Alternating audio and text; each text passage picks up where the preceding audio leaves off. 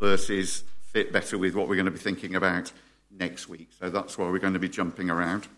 We'll read it together in just a moment or two, but are we good to go? Yeah, we are. But let's just take a moment to get the big picture and remind ourselves of what it is we've been looking at these last few weeks. Peter is writing to a group of churches across a wide area that in his time were known as Asia Minor, but we would know it today as Turkey.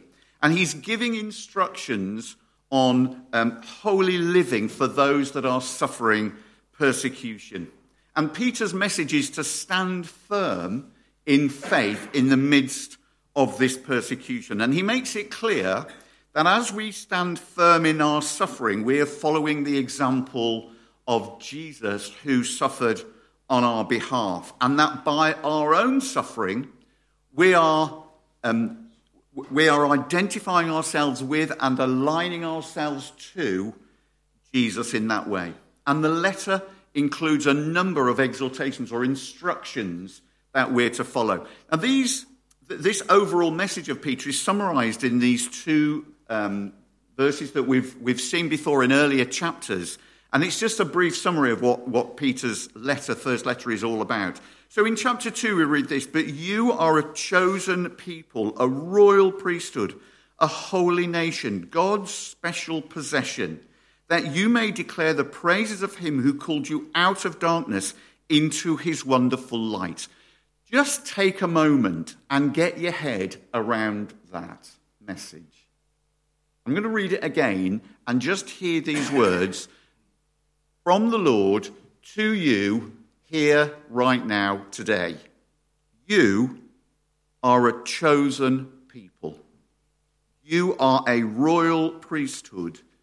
You are a holy nation. You are God's special possession. And I'm just pausing for you to be overwhelmed by that message. In the context of that, a little bit later in the letter, Peter says this: "For it is better, if it is God's will, to suffer for doing good than for doing evil. For Christ also suffered once for sins, the righteous for the unrighteous, to bring you to God." That's the other part of Peter's letter. That's the other big message. That's the theme that runs throughout. It's interesting that Peter was writing this letter to these churches in Asia Minor in what might have been described then as a pre-Christian society. We're reading them today in what many would call a post-Christian society. And the similarities between those two are remarkable and not a little scary. But what that means is that this letter has significant relevance for us, and its purpose is clear and of benefit for us. I'm not sure how you found it, but I have to confess I found going through 1 Peter quite difficult. It's quite a challenging read. And Kenny reminded us last week, when we come to the Lord for salvation, we don't necessarily sign up for the persecution and suffering that inevitably will come our way. It's not necessarily what we want, but it is part of the package. And it's really important that we understand the fullness of that package. And again, Kenny reminded us last week of the words of Paul, who was in the midst of his own suffering and said these words in his letter to the Romans: "In all these things we are more than conquerors through him who loved us. For I am convinced that neither death nor life, neither angels nor demons, neither the present nor the future, nor any powers, neither height nor depth, nor anything else in all creation will be able to separate us from the love of God that is in Christ Jesus our Lord." There's another profound statement that reassures us and just puts us in a firm and secure place, despite whatever battles and rages are going on around us. So we're going to look then at chapter 4 and verse 7, and then we're going to look at chapter 5 and the first 5 verses there. And these verses are to do with the conduct of the church in the context that Peter's talking about. So if you'd like to grab a Bible, the church Bible's in front of you. You'll find 1 Peter in chapter 4 on page 1220. We're going to start reading at verse 7, but before we do that, let's come to the Lord in prayer and open ourselves to his teaching and leading and guiding this morning. Lord Jesus, we thank you for your word. We thank you that it has the power to change, to correct, and to bring us closer to you through our lives. Lord, we thank you that we have our salvation in you, and our heart's desire is to draw closer to you. And I pray, Lord, that as we consider your word, you will lead us and guide us by your Holy Spirit. Open our eyes and our ears to see and to hear you. Open our minds to understand you and our hearts to receive you. We ask it in your name and for your glory. Let's read. The end of all things is near. Therefore, be alert and of sober mind so that you may pray. Above all, love each other deeply, because love covers over a multitude of sins. Offer hospitality to one another without grumbling. Each of you should use whatever gift you have received to serve others, as faithful stewards of God's grace in its various forms. If anyone speaks, they should do so as one who speaks the very words of God. If anyone serves, they should do so with the strength God provides, so that in all things God may be praised through Jesus Christ. To him be the glory and the power forever and ever. Amen. And then we jump down to chapter 5. To the elders amongst you, I appeal as a fellow elder and a witness of Christ's suffering, who also will share in the glory to be revealed. Be shepherds of God's flock that is under your care, watching over them, not because you must, but because you are willing, as God wants you to be, not pursuing dishonest gain, but eager to serve, not lording it over those entrusted to you, but being examples to the flock. And when the chief shepherd appears, you will receive the crown of glory that will never fade away. In the same way, you who are younger, submit yourselves to your elders. All of you, clothe yourself with humility towards one another, because God opposes the proud, but shows favor to the humble. Amen. So, let's think about those verses in chapter 4 first of all, and then we'll move on. So, Peter just opens this with a gentle little throwaway line. You know, nothing to worry about here. The end of all things is near. I wonder if you knew that the world was going to end in the next 24 hours, I wonder how you would spend your last day and with whom. I wonder, would it be a day of hopeful expectation or of hopeless despondency, or somewhere in between? A little tip from me, were that to be the case, you don't need to bother with the ironing. So the end of all things being near is the context into which these next verses come. It sets the scene for the behaviours that we are to have in the light of these things. The end of all things will happen on a day when Jesus returns and when we can take up our inheritance. And we read earlier in the same letter in 1 Peter these verses from chapter 1. Praise be to the God and Father of our Lord Jesus Christ. In his great mercy, he has given us new birth into a living hope through the resurrection of Jesus Christ from the dead. Get this bit. And into an inheritance that can never perish, spoil, or fade. This inheritance is kept in heaven for you. There can be a tendency for Christians to focus on what are known as the end times, sometimes to the point where it becomes a preoccupation and people can become very worked up about it. I think it's fair to say that pretty much every generation since Jesus' day believed that they were living in the last days and that Jesus would return in their lifetime. We are living in the end times in that we are looking forward to Jesus coming back. So these are the end times. But rather than being preoccupied about the actual date, as some can be, and about the chain of events and the circumstances and all the rest of it, they have their place and they're important.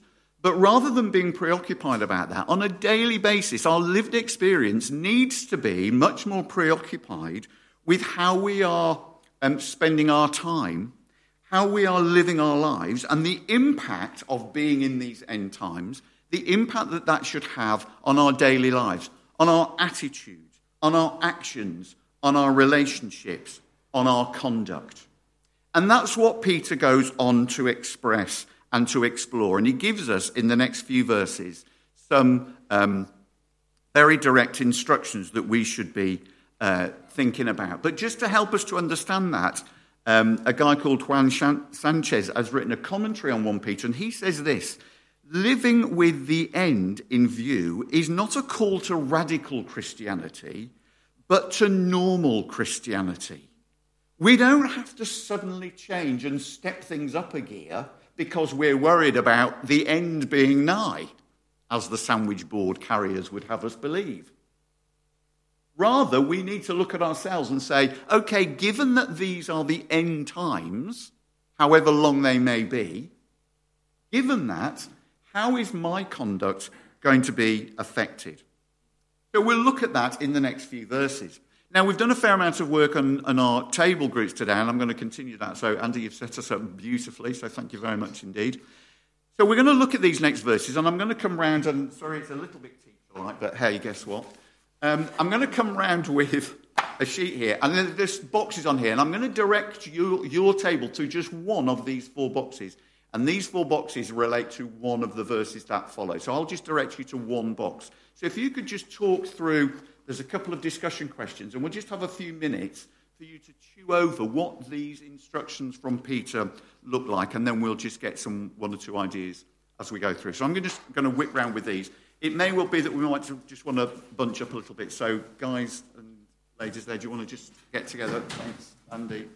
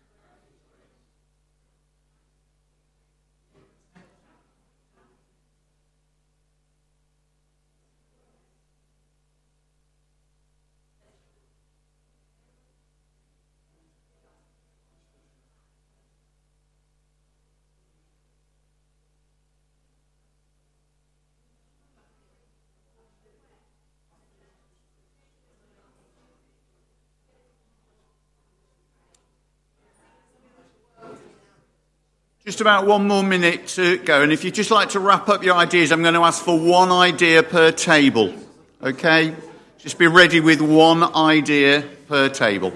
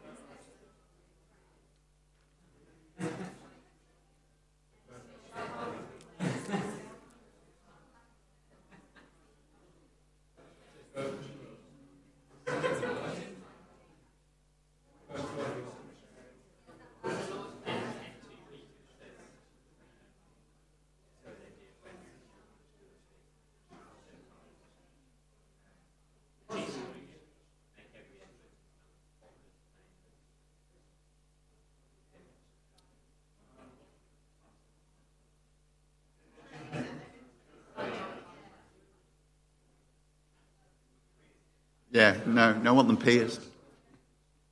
Okay. Thanks, everyone.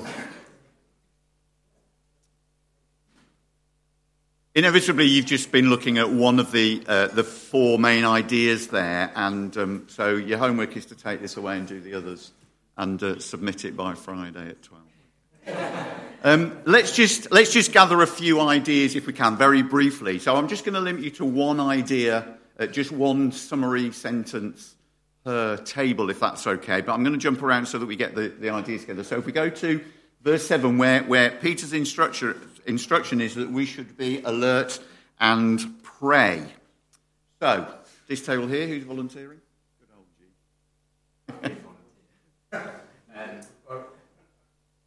First is therefore, so that may pray.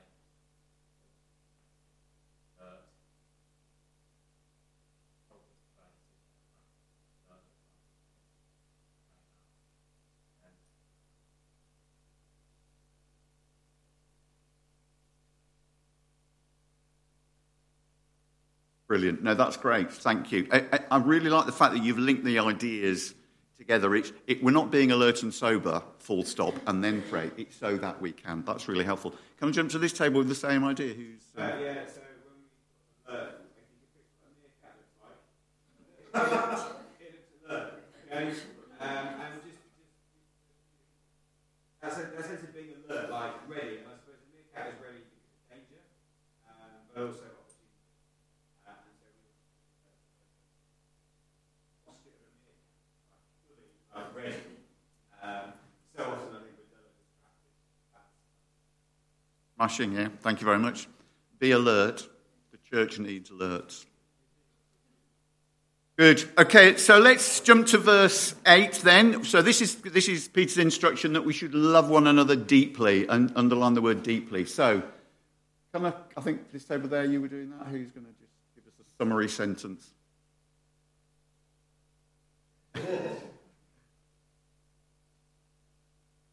the flavour is fine, not great detail. Yeah, I think part of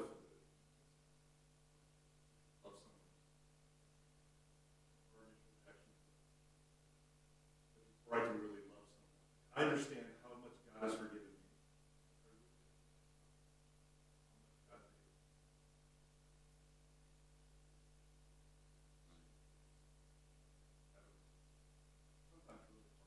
Totally. We also talk about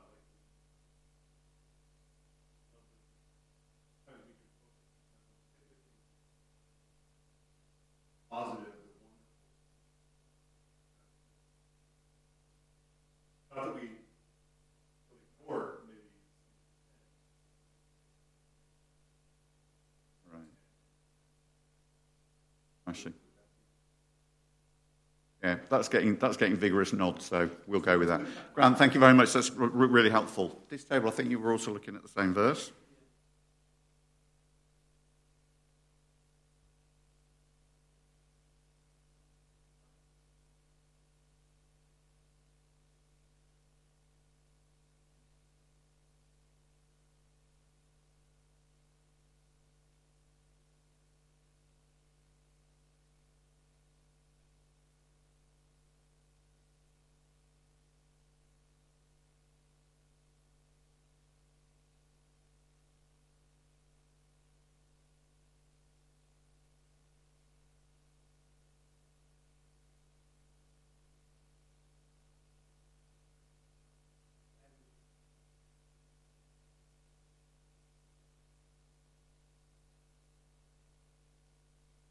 Smashing. Great. Good work, that team. Thank you very much. As you're quite right to say these are massive topics, aren't they? How do you love somebody deeply? And we're just scratching the surface, but if it just stimulates that thinking, that's great. Verse 9 then, Peter's calling on us to offer hospitality to one another without grumbling. Let's start over here. What...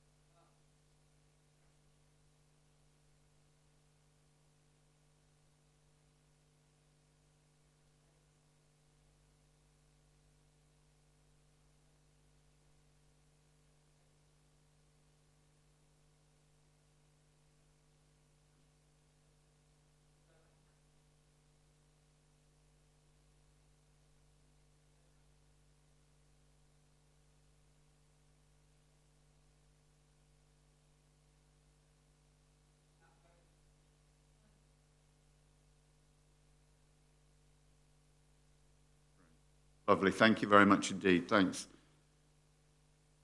Anything to add there?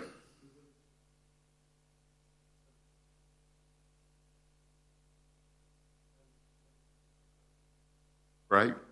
Very succinct, really spot on, John. I'm feeling challenged there. That's excellent. Thank you very much. That's a great addition to the discussion. The final section that we were looking at it's actually 2 verses about using gifts. And I know Kenny and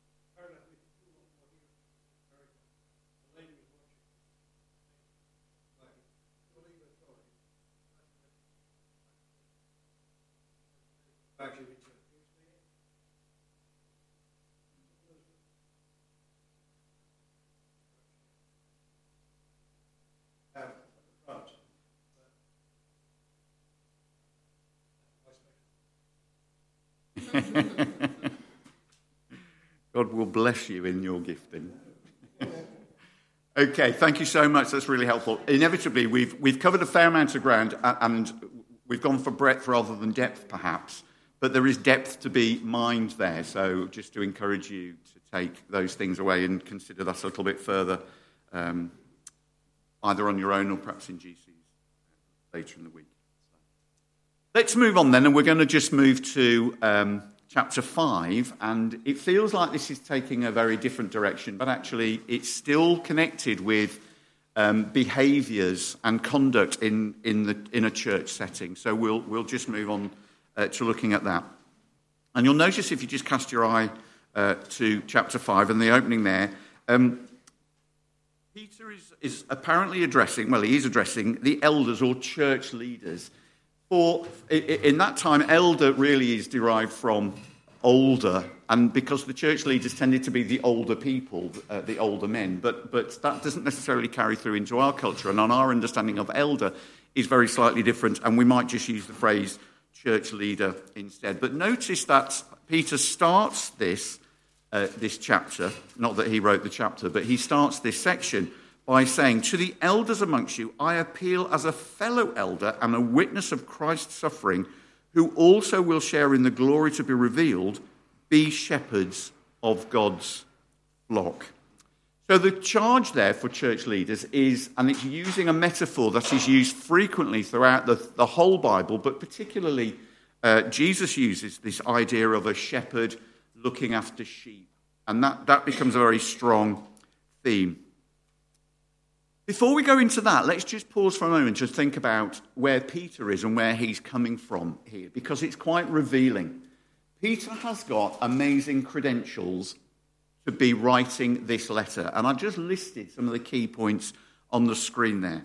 He was, as we know, one of Jesus' closest disciples. He was one of the inner circle and will have known Jesus particularly well.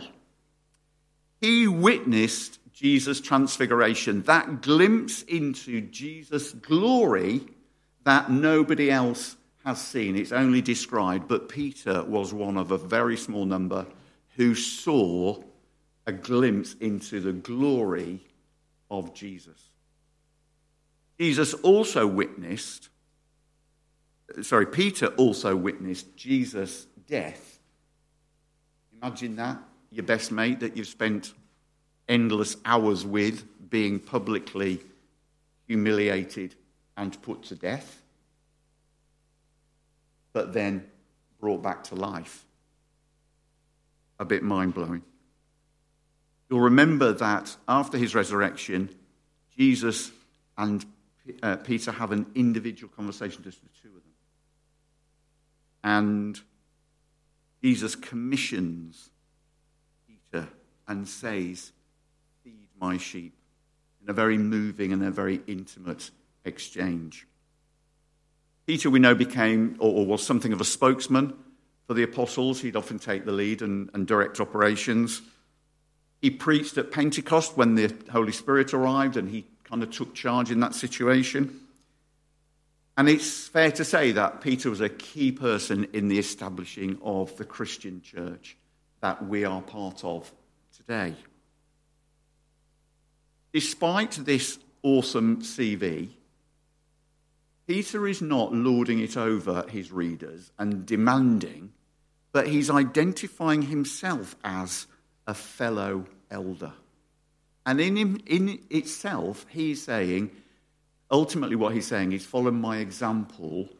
And he's not puffing himself up, but he is demonstrating that humility. He could be using any one of these points to say, these are the reasons why you should do what I tell you. But he's appealing to them as a fellow elder. And that's a really important message that we need to sort of understand as he talks to these elders. But I've already used the phrase church leaders because we can extend this just a little bit. Now, we have church elders here. We have Dan, who's our pastor from pastoral, as in looking after sheep. Dan is our pastor, but we also have Andy and we have Kenny, who are our elders. They are our leaders. And we're grateful to them and we're grateful for them. But many of us will also have leadership responsibilities at one time or another. They might be long-term or short-term. They might be permanent. They might be temporary. They might be moments long or weeks long.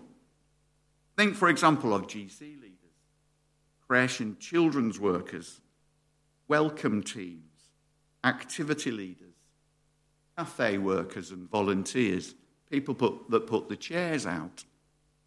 We have, at various times and in various ways, a sense of responsibility. And that responsibility is to one another as well as it is to the Lord. Even if nothing else, we are having a conversation one-on-one with somebody. We have that sense of responsibility. And so we might use that term that we are the leader for that time, for that moment. What Peter has to say to the elders is applicable to all of us at the time when it can be applied. And it's really important that we think about it in that way.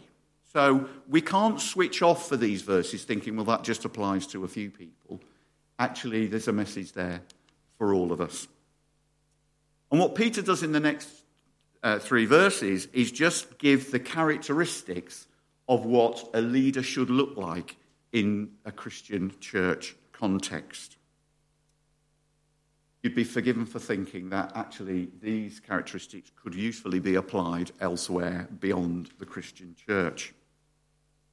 But let's have a brief look at them. There are 5 points that we can pull out here. These are the characteristics of a good leader in church. Firstly, they will know that they are caring for God's flock, not their own. They are not building up their own team to make them look good or to drive in a particular direction. They are the shepherd of God's flock. Secondly, they are leading out of an eagerness to serve. Note that phrase, eagerness to serve. Not out of a sense of obligation. I'm doing this because I've got to. And you'll know that a sense of obligation means that the service, however good it may be, is done with an air of resentment. And that's not a healthy place. Thirdly, a good leader is characterized by their concern for what they can give and not what they can get. When serving as an elder, when serving as a church leader becomes a money-making enterprise, there's something not quite right. Fourthly, the good leader will be characterized by leading by example and not by force. There is an adage in leadership that says, do what I do, do what I say, not what I do. You've missed the point. If you can't demonstrate it for yourself, then how can you seriously expect others to follow? But that, even if it's not an explicitly used phrase, that is an attitude that can be the momentum behind some leadership. And finally, Peter tells us that the good leader is characterized by being accountable to, and he uses the phrase, the chief shepherd. And we know that the chief shepherd is Jesus Christ. It's a great idea, isn't it? Chief shepherd with some sub-shepherds and then the flock. It's a great idea. So from time to time, we will all become sub-shepherds that are looking after sheep. It might be one sheep. It might be a whole flock. It really doesn't matter, as I've said, whether our role is permanent or temporary, whether it's great or small, whether it's long-term or short-term. We have a part to play. And going back to Sanchez and his commentary on 1 Peter, he says this on the screen there. No Christian cannot contribute to the body of Christ or is not needed by the body of Christ. In other words, every member of the church has a part to play and a responsibility to one another. And at that time, we must assume that sense of leadership and follow those characteristics that Peter has called us to follow. Now, Peter moves on to verse 5, and so it talks about the fact that, what makes a leader will be followers. Somebody who takes responsibility for the actions of others. And Peter is saying, in the same way, you who are younger, and the younger is in contrast to the elders. So we need to read it slightly differently. So there are the leaders, and then there are the followers. There are the shepherds, and then the sheep. So we need to read it in that way. So it's us, the sheep, that are being addressed now. In the same way, you who are younger, you who are the followers, submit yourself to your elders, to your leaders. All of you, irrespective, clothe yourselves with humility towards one another, because God opposes the proud but shows favour to the humble. And Andy led us in a really helpful exploration of what humility might look like. Interesting that we're very quick to be able to fill out the proud qualifications, but it took us a little moment to think about the humble. I wonder if there's a message in there for us. But we're all being called to be subject to our leaders with humility.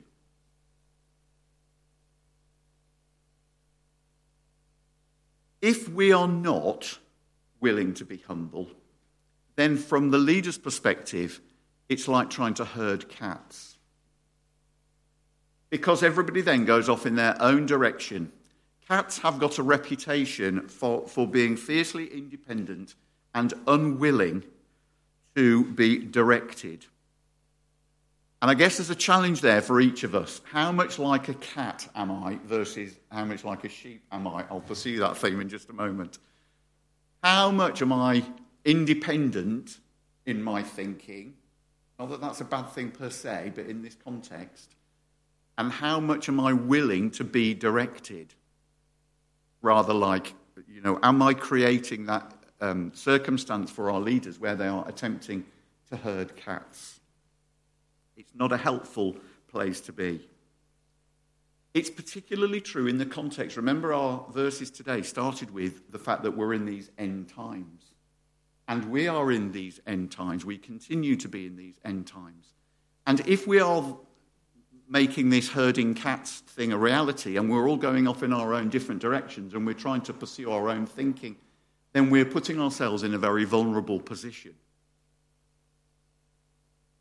The notion then of a shepherd and sheep becomes much more significant and much more important.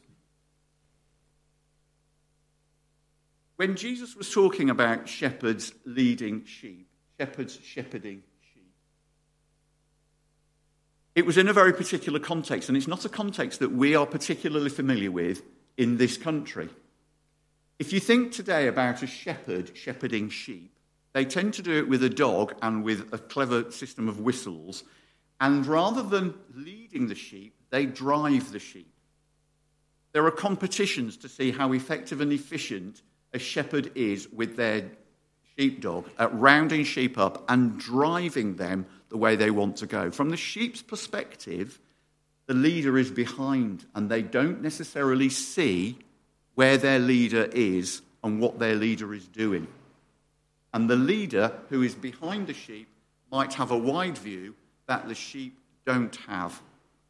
You got the idea of that? Think about that for a second.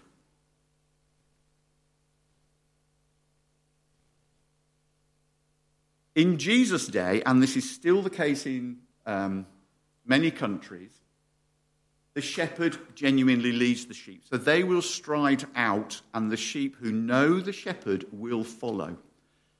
I've seen this happen on a holiday in Greece. I've told some of you before, just sitting and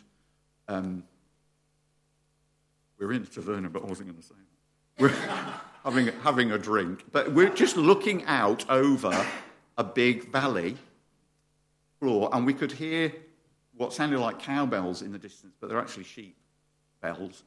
And then a man just strode purposefully across this plain in the most beautiful setting, and behind him, and not one sheep went in front, they all followed behind, and he was leading them into this really fertile pasture. And it was a really simple but moving thing to see. And the shepherd just stood, and the sheep knew this is the place we've come to, and then they spread out and started feeding on this lush green grass. But in this instance, and this is very much the picture that Jesus has when he's talking about the good shepherd leading, this is what he's thinking of. And we don't necessarily see it in this country, but that's the way it is. So the leader is in front, leading the way, knows where we're going, and the sheep, they follow. There are times, though, when the shepherd needs to get in amongst the sheep. So the leader is in a place where he is able to surround the sheep are surrounding him, and he has an overview of all of them, and will need to turn 360 to be able to see what the sheep are up to and deal with them. So we're required to be the sheep. Sheep have a reputation for not being very bright. However, they are intelligent enough to know that they need one another. Sheep will be herded. They are not willing to go out on their own. They want the security of everybody. And if you get a lone sheep, it will quickly find its way back to the herd. And that's really important. That's not to say that sheep won't go straying off on their own when they think they can get away with it. And Isaiah reminds us that we too are like sheep, and we've gone astray, each to our own way, which just adds to the impact of the shepherd calling us back and looking after us. So for us as sheep, in a church context, there will be times when our leaders are out in front and we are following, and we might not know where they're leading us, but our responsibility is to follow. There might be times when our shepherds are behind us and we can't see what they can see, and they are driving us forward. They have an overview that we don't have. And there are other times when they're in amongst us, and we do well to stay with the herd and to stay close to them and to follow their guidance and instruction. So here's the call. We're called, Peter is calling us to walk humbly, honouring God and those that he's placed in positions of leadership over us, as well as to one another. Peter is calling us to pray for those in leadership. And for us, that means we should be praying regularly and frequently for Dan and for Kenny and for Andy. As leaders ourselves, from time to time, in different circumstances, and no matter what level or position we take, we should be praying for those sheep that are under our care at that time. And in these last days, we should be praying that we all walk confidently and hopefully towards the end of all things and towards the inheritance that is ours and is waiting for us. That inheritance that will never perish or spoil or fade. Let's pray.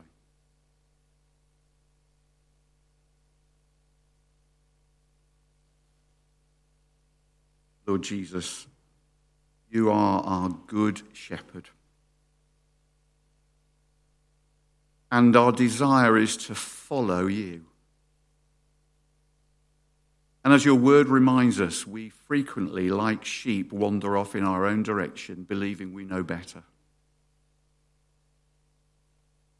But Lord, in your grace and in your mercy, in your love and in your compassion, you bring us safely back into your fold. Thank you that you are our example. And today we pray particularly for our leaders. We pray for Dan and for Kenny and for Andy. We thank you for them. We thank you for all that they do, the things that we see them do, but the things that we don't see them do, in leading us and guiding us, in caring for us, in pastoring us. Lord, we pray that you will give them great wisdom, that you will fill them with your Holy Spirit, and that they will seek your will in all that they do for us. And Lord, we commit ourselves to being the flock in your pasture, because you are to be trusted. You are worthy, and you are faithful. We praise you. Thank you, Lord Jesus.